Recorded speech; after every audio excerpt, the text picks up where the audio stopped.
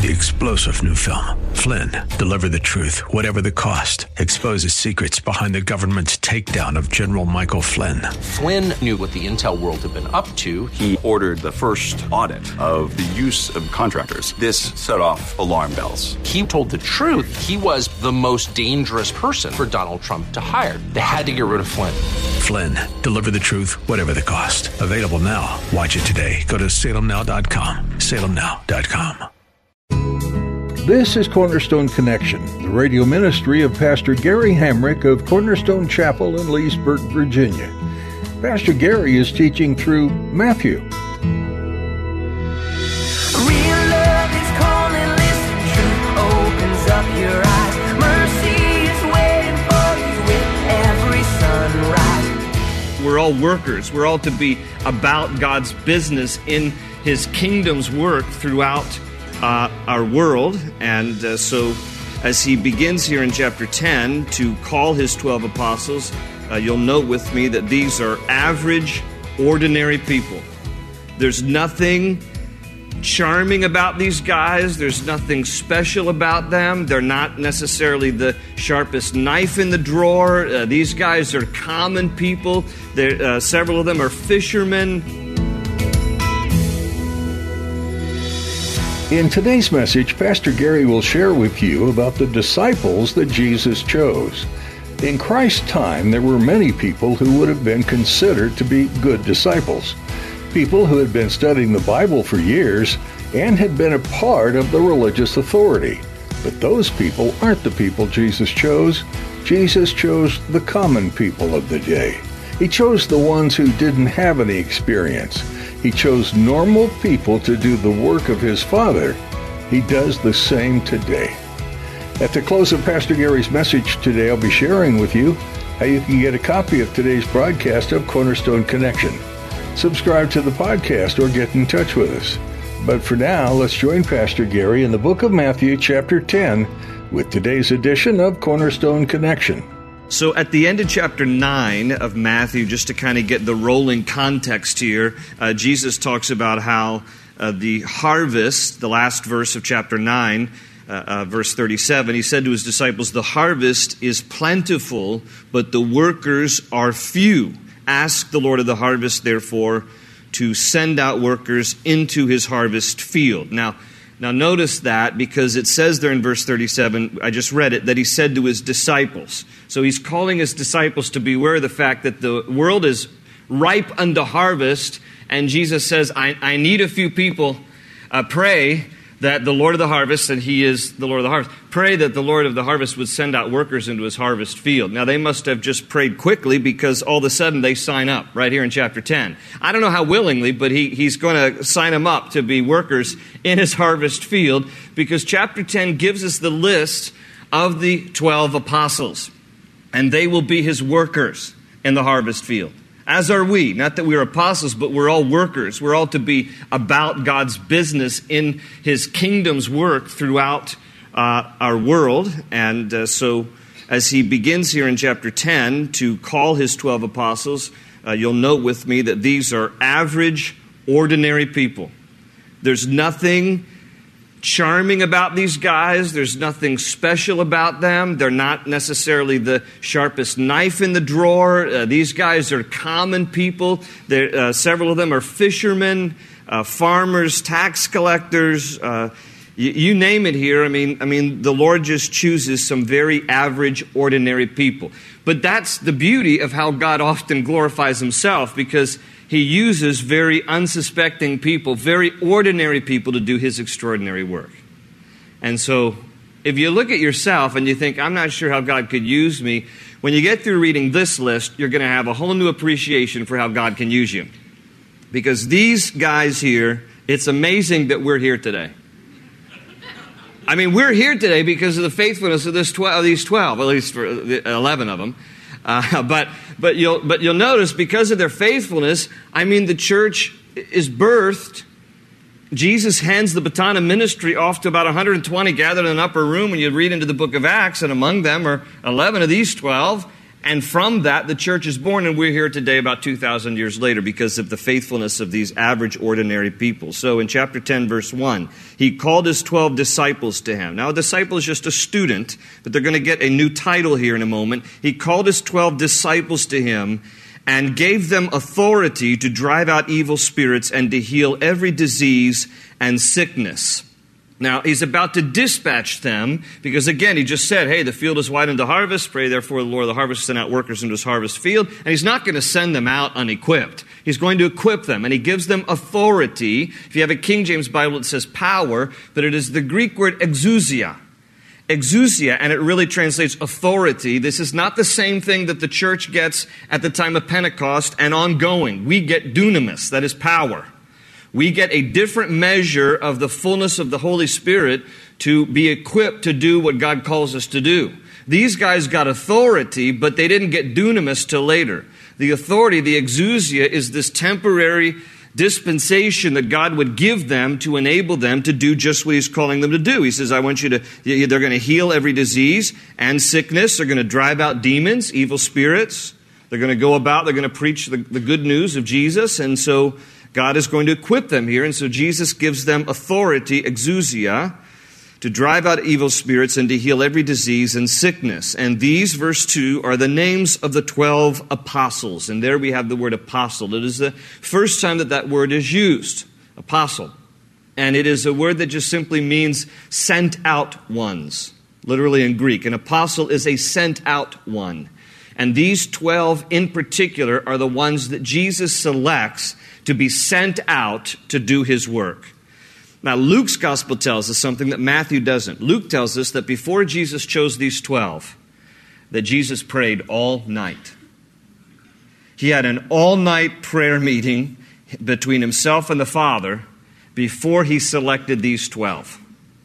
Now, again, I'm not trying to be too hard on these guys because I think of myself just lumped in with them as just another knucklehead. But I'm wondering if it took Jesus all night to pray because he's really thinking, are you sure about this, Father? I mean, yeah. Some of these guys you want me to pick. Really? Seriously? I don't know. But here we go. Here's the list. And he begins here with Simon. I'm going to throw up the names here, and we're going to talk a little bit about these 12. Not very long, but here's the first 6. And every list throughout the gospel where it lists the names of the apostles begins with Simon Peter. And he's right here at the beginning. The first, Simon, who is called Peter. Now, remember, this guy has some really strong attributes, and he has some not so great attributes. I mean, the strength of his attributes is that he is courageous. He's the kind of guy that will try anything first. Remember when they were in the boat in the Sea of Galilee, and it started to get stormy, and Jesus is walking on water, and Peter's like, I'm going to try that. And he gets out of the boat, and he actually has a short measure of success, but he's the only one out of all the 12 decides, I'm going to get out of the boat, and I'm going to have some faith, and I'm going to try to walk on water as well. And he does just really temporarily, and the Bible says that he took his eyes off Jesus and looked at the storm and, the winds and the waves, and then he began to sink. But you got to give him kudos for at least having the effort, okay? He's the only one that got out of the boat to try something. So he's courageous. This guy is, he is adventurous. He obviously is somebody who is a leader. I mean, God's going to use him to be the first to preach an evangelical message in the book of Acts, and 3,000 people are going to get saved. So this guy has some leadership qualities. He's adventurous. He's courageous. But sometimes our strong points will also be our Achilles heel. Because as adventurous as he is and as courageous as he is to try things, he often has foot and mouth disease.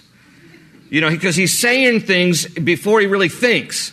So he's just launching stuff out there and then he thinks about it later. Some of you can relate to this personality, right? You say stuff and then you wish you could kind of pull it back in and reword it, but it's just out there now. And Peter's that kind of guy. So Jesus says on one occasion to his disciples, hey, Son of Man's going to be betrayed by sinful men, going to be put into the hands of the Gentiles, going to be crucified. 3 days later, he's going to rise from the dead. Peter pulls Jesus aside, the Bible says, and rebukes him. Peter rebuking the Son of God. Says, this isn't going to happen to you, Jesus. Not on my watch. No, indeed. It's not going to happen. Who do you think you are saying such nonsense? He goes on like this. And that's when Jesus had to look at him and say, get behind me, Satan. Get behind me, Satan. So, Peter's this kind of guy, and again, he's the kind of guy that, I'll never disown you, Jesus. All these other guys will. I never will. He overestimates his own, abilities, and then he ends up denying Jesus 3 times, just as Jesus predicted. So, he's kind of a mixed bag here. He's impulsive, but yet he's confident. He is, a coward at the same time because he denies Jesus, but yet he's kind of a born leader, and so he is what he is. But he's a fisherman. He lives in the town of Bethsaida. Bethsaida translates in Hebrew, house of fish. And originally it was on the coast of the Sea of Galilee. The Sea of Galilee now has retracted from Bethsaida, and it's not as broad as and to the north as it used to be. But he used to live in a fishing village called Bethsaida, which used to be on the Sea of Galilee. And he has a brother, Andrew. He's listed here. He's the next guy listed. After Simon Peter comes his brother Andrew. Andrew is always bringing people to Jesus in the Gospels. He's always just trying to introduce people to Jesus, and he introduced Peter to Jesus. And John tells us in John 1:42, Andrew was the one who brought Peter to Jesus. The Bible says also that in John 6:9, Andrew brought the boy with the little lunch bag to Jesus when they needed to feed the 5,000. Andrew's like, I found this little guy. He's got, 5 little loaves and 2 fishies. Maybe we can steal his little lunch bag and you can do something with this, Jesus. And so Andrew does that. So he's kind of charming in that way. Then you have James and John. Oh, these are some rich characters. James and John, these are brothers. They are sons of Zebedee, but Jesus renames them Boanerges. Boanerges is a combination of some Aramaic words, ben meaning son and regaz meaning thunder. Jesus renames them. Well, you might be called sons of Zebedee, but you guys are kind of hotheads. We're going to call you sons of thunder, and that's what sons of thunder means. They have a temper. Boys with temper is really what that translates literally. And Jesus sees in them that these are some guys who kind of get out of control from time to time. And so he nicknames them Boanerges. You guys are just really sons of thunder. You guys are hotheads. Because it tells us in Luke's gospel, one example of it, Jesus and his disciples are passing through Samaria. Now, Samaria was not often that kind to the Jews, and likewise, there was this, prejudice between Jews and Samaritans, not, of course, by Jesus by any means, but they go through Samaria, and because they're Jews, the Samaritans will not give Jesus and his disciples lodging overnight. And you know what James and John do? They go to Jesus and they said, hey, these Samaritans, they don't want to give us lodging overnight. Why don't you just pray down fire from heaven, and why don't we just toast them? That's what the Bible says. These guys are the one. Why don't you just call down fire from heaven? Let's just watch them smoke. I think that would be a fun thing to do. How about, I just haven't seen some fried Samaritans lately, and so why don't you just smoke a few? And that's what, and Jesus has to rebuke them. I envision at times like this, these guys are saying stuff like this to Jesus. Jesus, you know what? These Samaritans, they won't give us lodging. Why don't you just fry them? I have this picture at that moment. Jesus is just like, oh, hey, Father, can we get somebody else? I mean, these are the A apostles. Where are the B apostles? I mean, anyway, so these guys you're going to see yourself in this story here. If you haven't already. If you haven't seen yourself in Peter, maybe you see yourselves in James and John. And then we get to Philip. Jesus has a few conversations with Philip. In John chapter 6, the Bible says at the feeding of the 5,000 that Jesus turns to Philip and says, where are we going to get food to feed all these people? And the Bible says in John 6 that he said that to test him, though we already had in mind what to do. Jesus did. But he throws it out there to Philip. Where do you think we're going to get some food to feed all these people? And Philip goes, I don't really know. This is going to take about 8 months' wages to get food for these people. What are we going to do about this, Jesus? Now, he was saying that because it would have been the moment for Philip to say, I don't really know, but with you all things are possible. But instead, Philip's like, I don't really know. I looked at my wallet lately and I'm a little short in change and I don't know what we're going to do. Hey, you're with the Son of God. In John 14, it's even more embarrassing. There's a conversation in John chapter 14 when Jesus gets through saying in verse 6, I'm the way, the truth, and the life. And he says, I'm going to the Father. And he's telling them in advance. And Philip says, Jesus, why don't you just show us the Father and that'll be enough for us? Why don't you just make God show up and then that'll be good for us? Hello, Philip, And then that's when Jesus says, Philip, have I been with you so long that you would ask, show us the Father? If you've seen me, you've seen the Father. Oh. But here they are. We're going to change the world with this bunch. When you get to number 6, you have Bartholomew. Bartholomew is also probably known as Nathaniel in the other Gospels. Number 7 on the list is Thomas, also known, of course, as the Doubter. He wasn't there the first day when Jesus rose from the dead and revealed himself to his disciples. And so Thomas is going around going, I'm not going to believe it unless I see it. I ain't going to believe it. I don't care what you guys say. I ain't going to believe it unless I see it. I got to see it before I can believe it. Yeah, but can you relate to some of this? And so Jesus shows up the next week and says to Thomas, why don't you put your hands in my side and feel the marks in my hands and believe. And then Thomas believes. He's also called Didymus in John 11:26, which translates twin. So we had a twin somewhere. We don't know anything about his twin. Number 8 on the list is Matthew, the one who writes this gospel that we're reading. He is also known by his Jewish name as Levi, and he's the only one who gives him his own profession here in the list. Nobody else is referred to as the fisherman or a farmer, but he refers to himself as the tax collector. He takes ownership of the fact that he was not well liked and was despised pretty much by his fellow Jews for being a tax collector, but he puts it right out there. He says, that's who I was before I came to know Christ. Number 9 on the list is James. This is another James. He is known as James, son of Alphaeus, versus James earlier, who was one of the sons of Zebedee. We have Thaddeus. Thaddeus has a few names, the best we can tell in the Bible.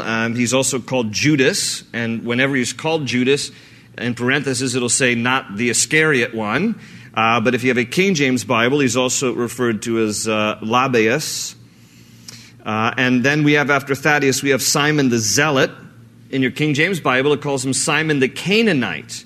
And it's because it's from a Hebrew word kana, meaning zealous or fanatical. And when you look in Strong's dictionary, that word that defines Simon, it just simply says a member of a fanatical Jewish nationalistic political sect. In other words, he was a rebel. He was a rebel. This guy was just, on fire.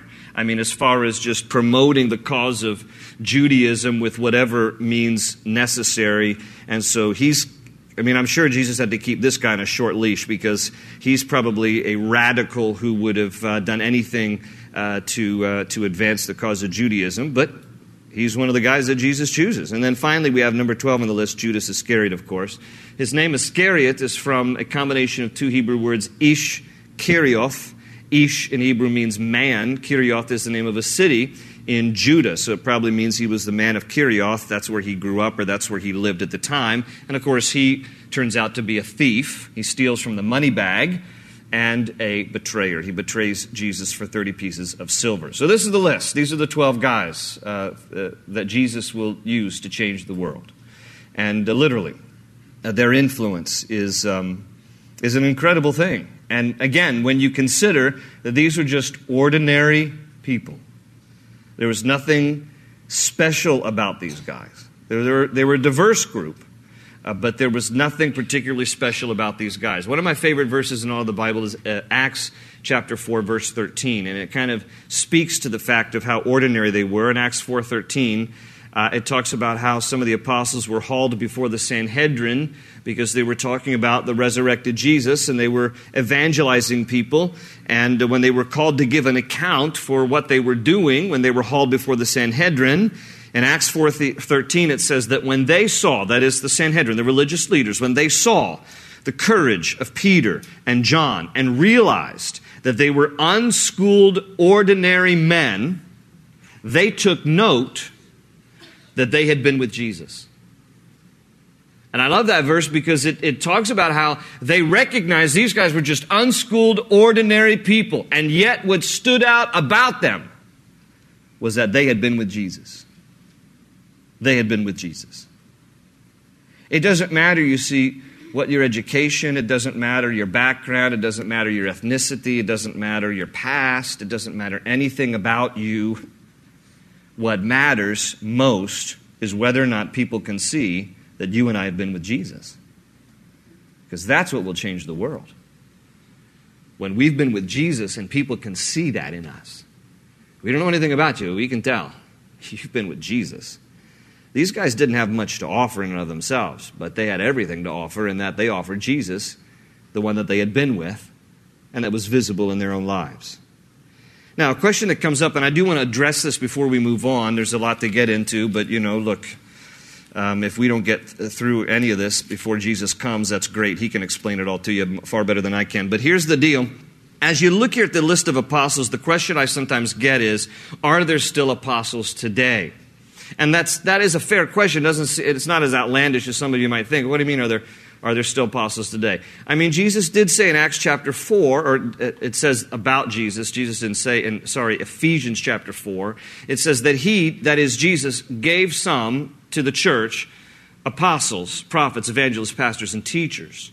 The list of apostles is within that list of Ephesians 4 that Jesus has graced the church with. But in what real capacity, and how are we to understand an apostolic role today? So before we move on, I just want to touch on this briefly so that you understand from a biblical perspective really what would define an apostle. There are two qualifications for an apostle that the Bible tells us. Number one, I've posted for you there in Acts chapter 1.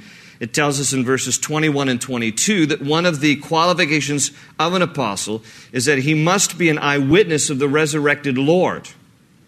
And in Acts chapter 1, 21, this is after the apostles, 11 minus Judas, they were in the upper room. They were waiting for the gift that Jesus had promised, not knowing yet anything really about the Holy Spirit, but they're just tarrying there in the upper room in Acts chapter 1.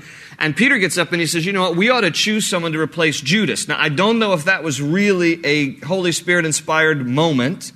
They end up casting lots. They end up drawing straws, and they decide on a guy by the name of Matthias. And they choose him. They say, you know what, we think that you're the one who's supposed to replace Judas. The problem is, that guy is never heard of again. He doesn't do a single thing. The Bible doesn't record anything about that guy. Zero. It is likely, and you can have your own opinion and be wrong if you want, but it is likely, I'm teasing, I don't honestly know, but here's what most people believe, and I lean on this interpretation, that really what they did was kind of impulsive. Probably goes back to sometimes the way Peter could be, but it seems that the real one that was supposed to be chosen to replace Judas was the Apostle Paul, and it was not yet time. And Paul would be considered an apostle. But the qualifications, then, they're looking at, well, we got to choose somebody in Acts chapter 1, and here's what they say in Acts 1:21. Therefore it is necessary to choose one of the men who have been with us the whole time the Lord Jesus went in and out among us, beginning from John's baptism to the time when Jesus was taken up from us, for one of these must become a witness with us of his resurrection. They must be a witness of his resurrection. That was one of the qualifications to be an apostle. The other qualification is given to us in 2 Corinthians chapter 12 and verse 12. And it says this, the things that mark an apostle, signs, wonders, and miracles, were done among you with great perseverance. So number 2 would be that the person has to be able to perform miracles. That was another qualification. So, when you put these two together, I know that in some circles of Christianity, you might hear somebody referred to as apostle so-and-so. And I would have to say that unless they have visibly seen the resurrected Jesus, and unless they can perform miracles, probably not a title that they should have. Open up an ocean, jump in and you'll find the cornerstones, your connection, run towards your new life. Thanks for joining Pastor Gary today for this study in the Gospel of Matthew on Cornerstone Connection. If you'd like to hear this teaching again or explore additional messages, visit cornerstoneconnection.cc and click on Teachings. You can download our mobile app too while you're there. It's under On the Go. Do you live in or near Leesburg, Virginia? If so, we want to invite you to join us for church at Cornerstone Chapel. We're meeting each Sunday in person at 8:30 and 11:45, as well as on Wednesdays at 7 p.m. CornerstoneConnection.cc is the place to get all the information you need, along with directions to our campus. You can also see what's going on during the week and what Cornerstone Chapel offers in the way of small groups, youth ministry, and more. And you can meet the staff. If you're not able to join us in person right now, that's okay. We're live streaming each Sunday and Wednesday service at CornerstoneConnection.cc. If you have any questions for us, or if you'd like to share a prayer request, please connect with us at prayer@cornerstonechapel.net. That's prayer@cornerstonechapel.net. Well, that's all we have time for today. Thanks for joining us to study Matthew, and we hope you'll tune in again to learn more about Jesus. That's right here on Cornerstone Connection. They say you're a wandering soul, that you've got no place to go, but still you know